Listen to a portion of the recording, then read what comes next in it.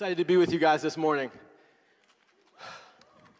It's been a good holiday, and I'm excited to be here to read from God's Word this morning. Would you guys stand with me while we read God's Word? We're going to read from John chapter 1 today. I'm going to read the scriptures, and we're going to read together the ones that are highlighted in bold for our series, Down to Earth. It starts, He came into the very world He created, but the world didn't recognize Him. He came to His own people, and even they rejected Him. But to all who believed Him and accepted Him, He gave the right to become children of God. They are reborn, not with a physical birth resulting from human passion or plan, but a birth that comes from God. So the Word became human and made His home among us. He was full of unfailing love and faithfulness, and we have seen His glory, the glory of the Father's one and only Son. All right, guys, you may be seated. Praise God.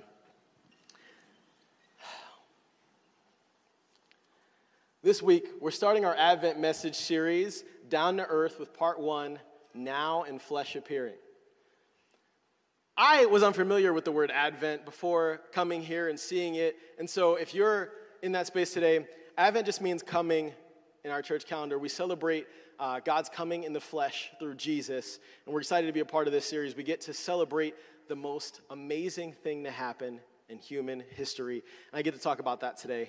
We celebrate a season where a child was born that would change the way we mark time, change our calendars, change history, change our joy, change the way our families operate, change everything, redeem us for our sin. This should excite us this morning. So much happened because God came in the flesh down to us.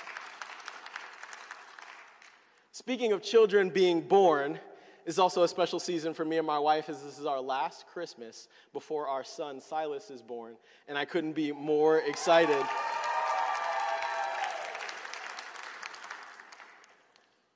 And just as I begin thinking about what fatherhood is going to be like and what that experience is going to be and the characteristics of a good father, and I think just gaining wisdom and getting older in general, how do I need to do this so that my son is blessed through my faithfulness as a father? And I feel like there's something nobody prepares you for. I've never heard it in a talk. Maybe I never heard it here, and that's the aches and noises you make as you get older and children start to come and you're sore. And Thanksgiving, I'm getting up from the couch while I'm watching the game. I just start making this like grunt as I'm getting up.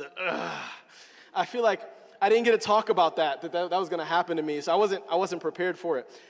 People who are in Trinity Youth regularly, they can tell you my dad jokes are starting to come in. That was one of them. A couple weeks ago, I got together with some of the guys of our group, and we played a football game together, and I was sore for like 4 days. We went on a little mini baby moon, and I was texting some of the guys that were back here. I'm still sore. It's 2 and 3 days later. I didn't even know some of these places could get sore. Some of them were texting me they were sore, but they looked like they were over it. They were already back to work and doing other things. And I was thinking about that, but then I began to think about what are the godly attributes of a father? What makes someone a good father? And some of those attributes, loving, giving, faithful, compassionate, forgiving, and generous. I see a picture of who God is in our lives. When we start to pick words, each of us maybe has some different adjectives of how we've described who God is in our life. He's been there when nobody else is there. Compassionate, our rock, our forgiver, our redeemer, our supporter. And I was thinking about what it might mean to be a godly father to us. A picture of what that looks like. And I realized that's what Jesus got to be to us. He came and was the perfect model. He was loving and compassionate and kind and generous and faithful. And I have a story about that I want to come back to. But isn't it amazing that the love of God sent His Son in the flesh? He didn't send a postcard to say, hey, I love you guys. He sent His own Son that came in the flesh. John chapter 1 tells us the Word became human and He made His home among us. He was full of unfailing love and faithfulness. That means the Word, the second person of the Trinity, broke through to our timeline. He was born as a baby, dwelt in the Virgin Mary's womb for 9 months. He became a man, and His name is Jesus, which means salvation. That's amazing to me. Every time you look out at a forest, every time you look up at the stars, Every time you've gone to a museum and you've seen paintings of beauty, every time you've looked at a beautiful moment, seen a baby laugh, you see the majesty of God at work. You see his power, and it's awe-inspiring. We get that deep sense of awe in our spirit when we see God move in a transformational and powerful way. We say, wow, that's amazing. If you're taking notes with me today, thought one I have for you is, if creation displays the capacity of God's power, the incarnation displays his capacity for intimacy. If creation displays the capacity of his power, the incarnation displays his capacity for intimacy. I think that's something we need to hear, that God wants to be near to us. God wants us to know him. He wants a relationship. He wants a conversation with us. And he was willing to go through a lot to be here for that. I don't want us to take that for granted today. People look up at the stars and wonder how we got here. They feel there's something powerful out there that must have created all this, and they don't know where it is, or maybe they think what it is or how it happened. They miss out on the fact that not only is God powerful, he's personal.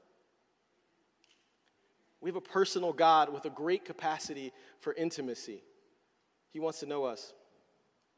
That's one of the reasons I think the incarnation is so powerful. When we talk in this season about God's coming, the incarnation is powerful, and I keep using that word. Essentially, incarnation means to become flesh. God became flesh. As a human child, he grew just like us. He crawled and he learned to walk just like we did. He fell and bruised his knee just like we did. He grew in wisdom and knowledge just like us. He was sore just like me playing that football game. He was like us in every way except one: he was sinless. He entered into his creation to redeem it and renew it. His appearance in the flesh was not an accident. It was purposeful. It wasn't a cosmic accident. It was divine plan. The book of Colossians says it this way in chapter 1. It says, Christ is the visible image of the invisible God. He existed before anything was created. It tells us that everything was created for him and through him. God, in all of his fullness, this great, majestic God, was pleased to live in a human body in Jesus. I want to give you some math, maybe a way to think about the incarnation today. Jesus is 100% human, 100% divine, and that equals Jesus for us. He has two natures in one person. If that math sounds wrong, it's because it's a mystery, something we can't fully grasp, that you would have a divine nature and a human nature in one person. The idea that the mighty creator, the one who put the stars right in their places, the one who put the sand on the beaches, the one who laid the path we walk through when we go for a hike, that he would step into his creation, be susceptible to time and space, aging and death, sickness and stress, but he was propelled by love to come to us. He came to rescue and restore us. He came for the lost to give them eternal life. It's news that's almost too good to be true. I just want us to be hit with that awe today in a fresh way. The divine nature and the human nature became one person because he couldn't stand to see you bound and do nothing about it.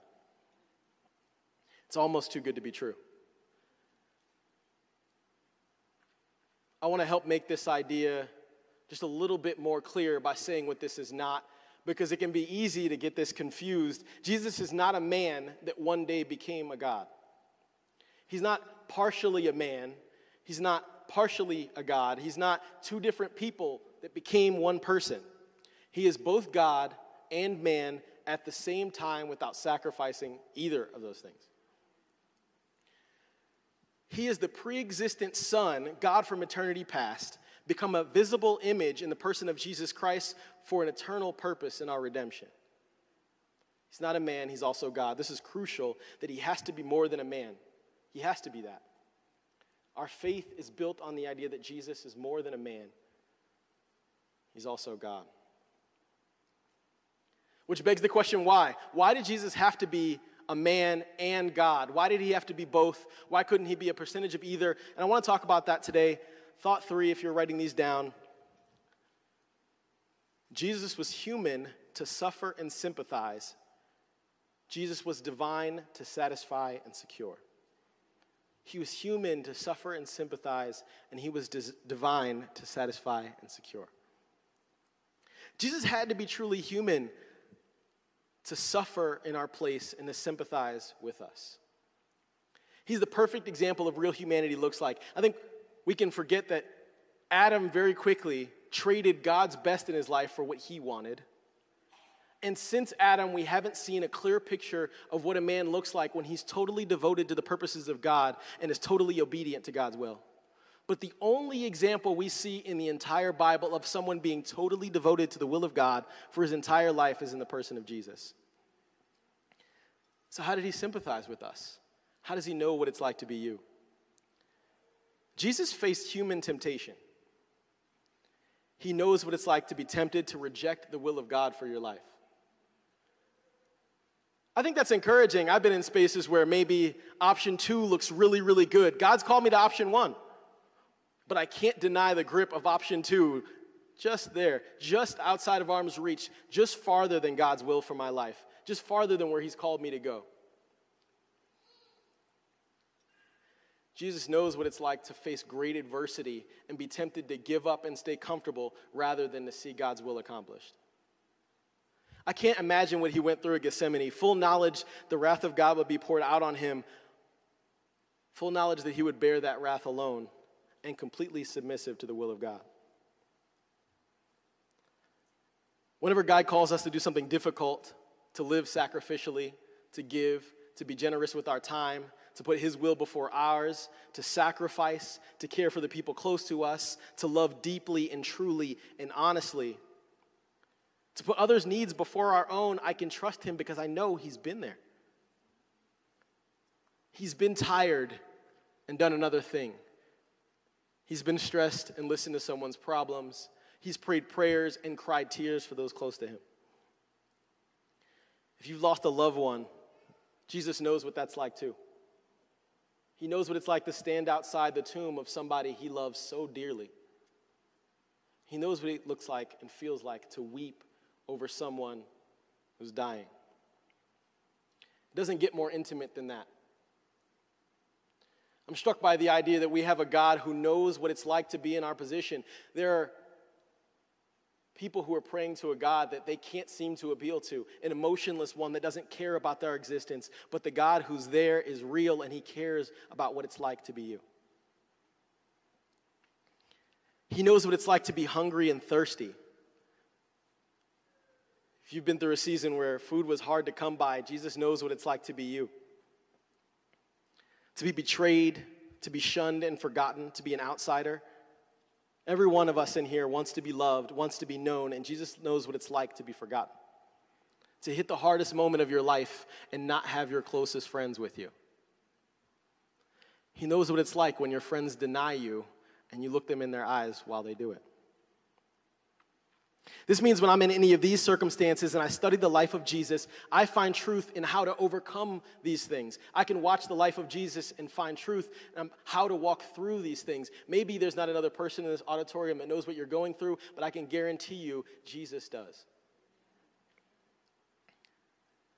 And true to his character, he doesn't leave us to fight these battles by ourselves. He's not abandoning you to be a victim of your circumstances. He's empowered you by the Spirit. He's redeemed you by what he bought you so that you don't have to face those alone, but you have him walking through those things with you. Jesus faced human temptation. That's amazing. For me, one of the powerful things that Jesus showed me, I didn't appreciate till I was much older, was that Jesus practiced spiritual disciplines. When we look at Jesus' life, we can see the things he taught, but almost as instructive as the things he did. What did Jesus do with his time? When I want to grow intimacy with the Father, I have an example for how to do that. I can watch the life of Jesus and find how to connect with God. If you've ever struggled with not being able to connect with God, the good news is God gave us an example of how to do it in Jesus Christ. He went off to desolate places to pray. He went off by himself, found himself a corner,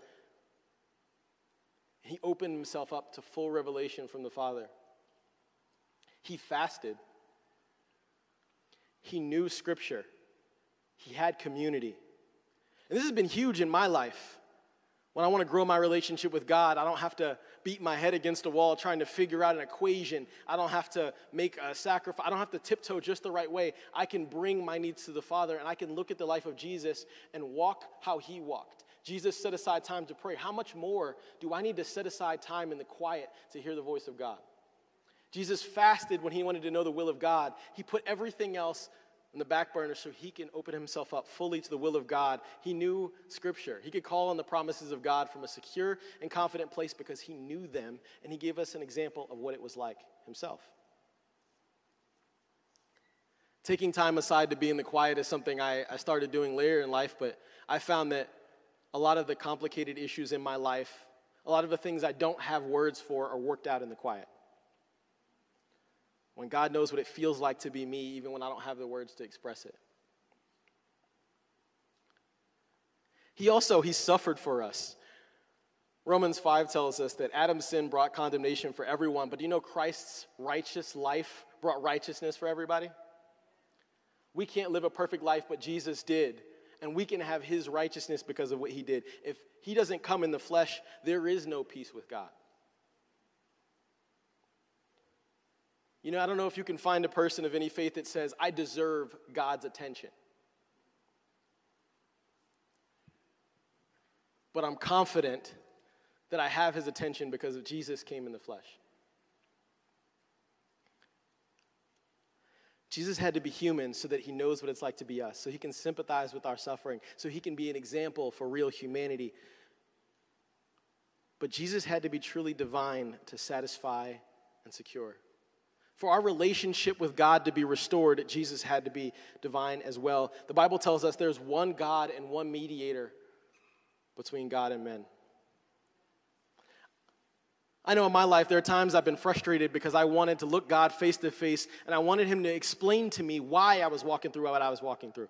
I'm not saying I deserve a perfect life, but I'm frustrated because I don't think I did anything to be in my present circumstances. And God, I wish you would just talk with me. Tell me why I'm experiencing what I'm going through. Christ is that mediator.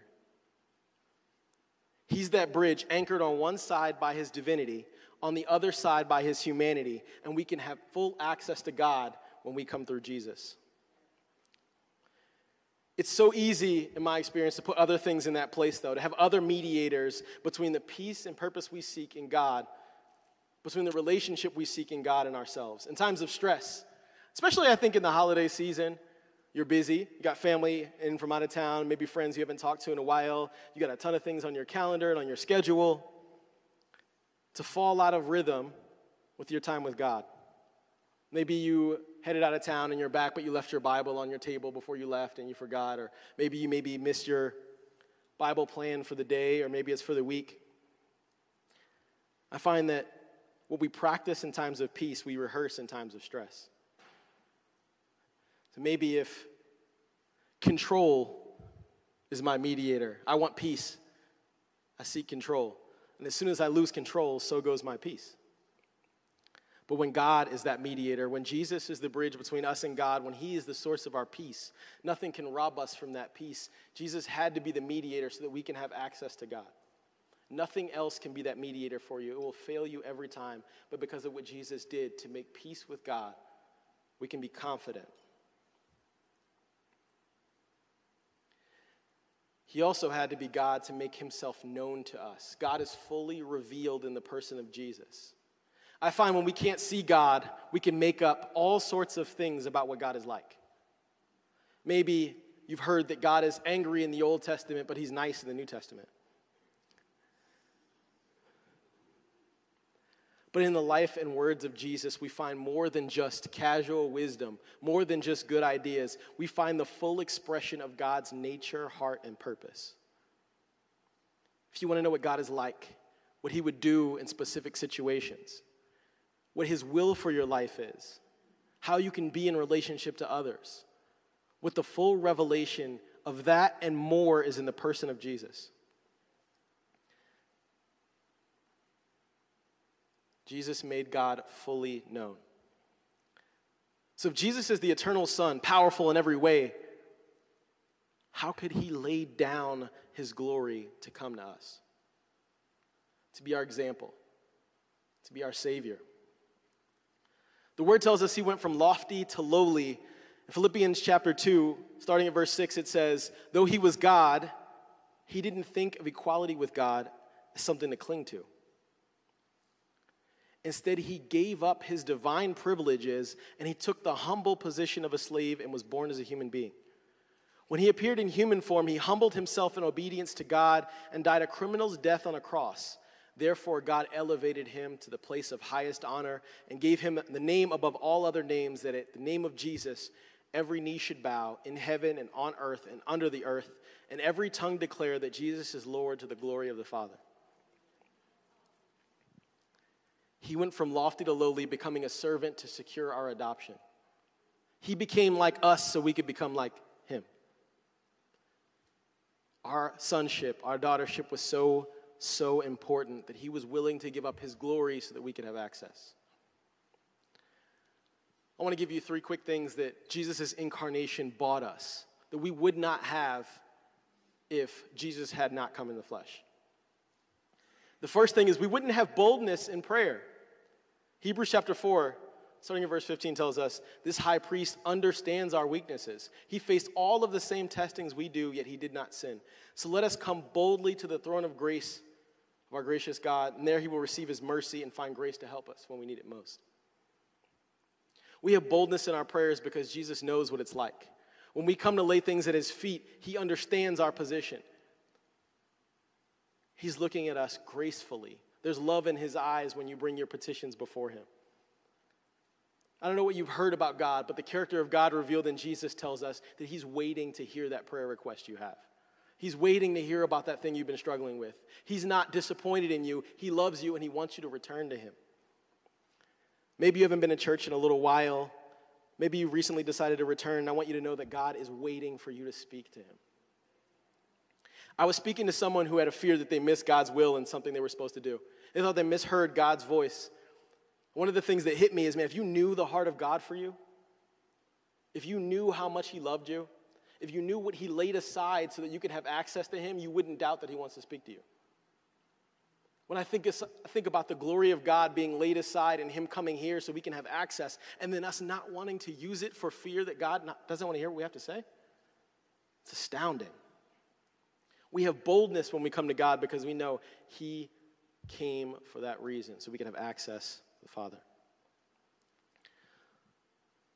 One of the other things he granted us is peace under pressure. When we face difficult circumstances, we know we can have peace.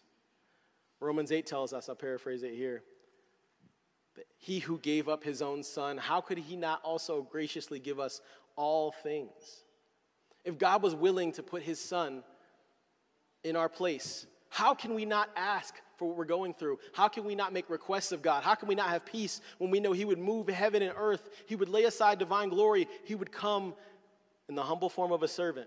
He would live a sinless life. He would die and suffer so that we could have access. When we know that, we know he gave his son. How could we not think there's too bold a prayer, too tough a question, too hard a situation that we couldn't make an appeal and ask God? How could he abandon you?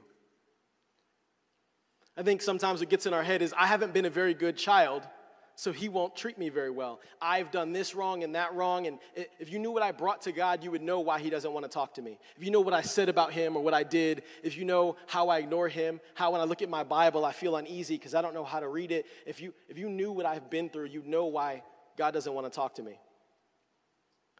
What I want to tell you today is, even when we're bad children, he's a good father.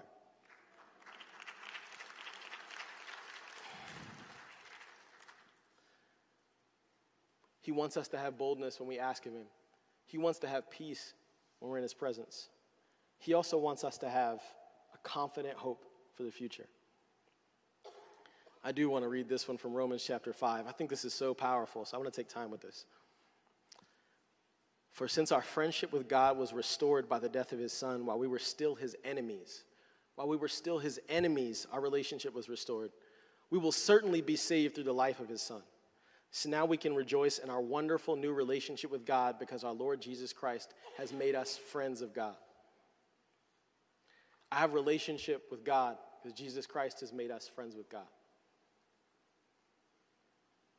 Advent's a season where we celebrate the coming of our Savior. He came in this body of flesh. He bought redemption for us. We also look forward to the second Advent when he comes back, when he sets all things new, when he restores all things.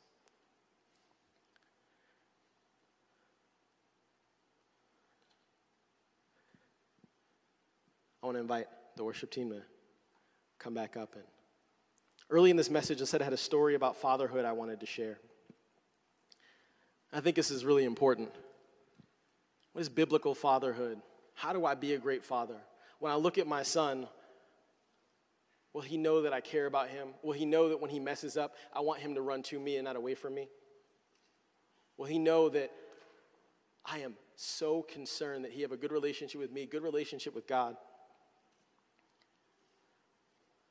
I began to think about my father, who's here. I remember a story. I was about 14, and I had a tough year. I wasn't a great student. I talked back to my teachers. I'm sorry, teachers, if you're here in the room, God bless you. I had a birthday coming, and I had a pretty tough year. My grades weren't good. I was distracted. I had a lot of things to say that I shouldn't say during class. I was just a tough student to have. And my midterm grades are about to come out, and I know things weren't going to be good whenever my parents got my report. It was going to be a tough birthday for me. I was going into that weekend thinking, if I can get through this weekend, do my chores. Hey, if your kids suddenly come home and do all of their chores and the house is clean and they've cleaned up the stuff that you were supposed to do, I would just be looking in the mail for something to come. I'd be looking for a phone call from you. Something is wrong. I remember my dad was away. He had something for his job out of town, and I just remember thinking, I just want to get through this birthday. If I can get to the other side of it, I'll take my punishment. I know. So we went to the store to grab some things, and we're on our way home. We're in the car. And as we pull up to our house, I see a weird car in my driveway, one I didn't recognize. Nobody I know had a car like this. And so I'm kind of on alert. Who's parked outside of our house? My mom is here. So I get out of the car, wanting to beat my mom and my little brother to the door because I wanted to see, who's in our house just in case it wasn't somebody good. I don't know. So I got out the car to make sure there was no stranger in our house. I consciously peeked the door open. And there in the door was my dad, happy to see me and hugging me despite all the stuff I put him through. He made it for my birthday. He took a flight which he doesn't enjoy flying, so he could be there in the flesh. Bigger than any gift I got that year was the gift of my dad's presence, but more than that is what it communicated to me about him. He wasn't there because I was a great child, because I got all my grades right. He wasn't there because I followed all the rules. He was there because he's a great father.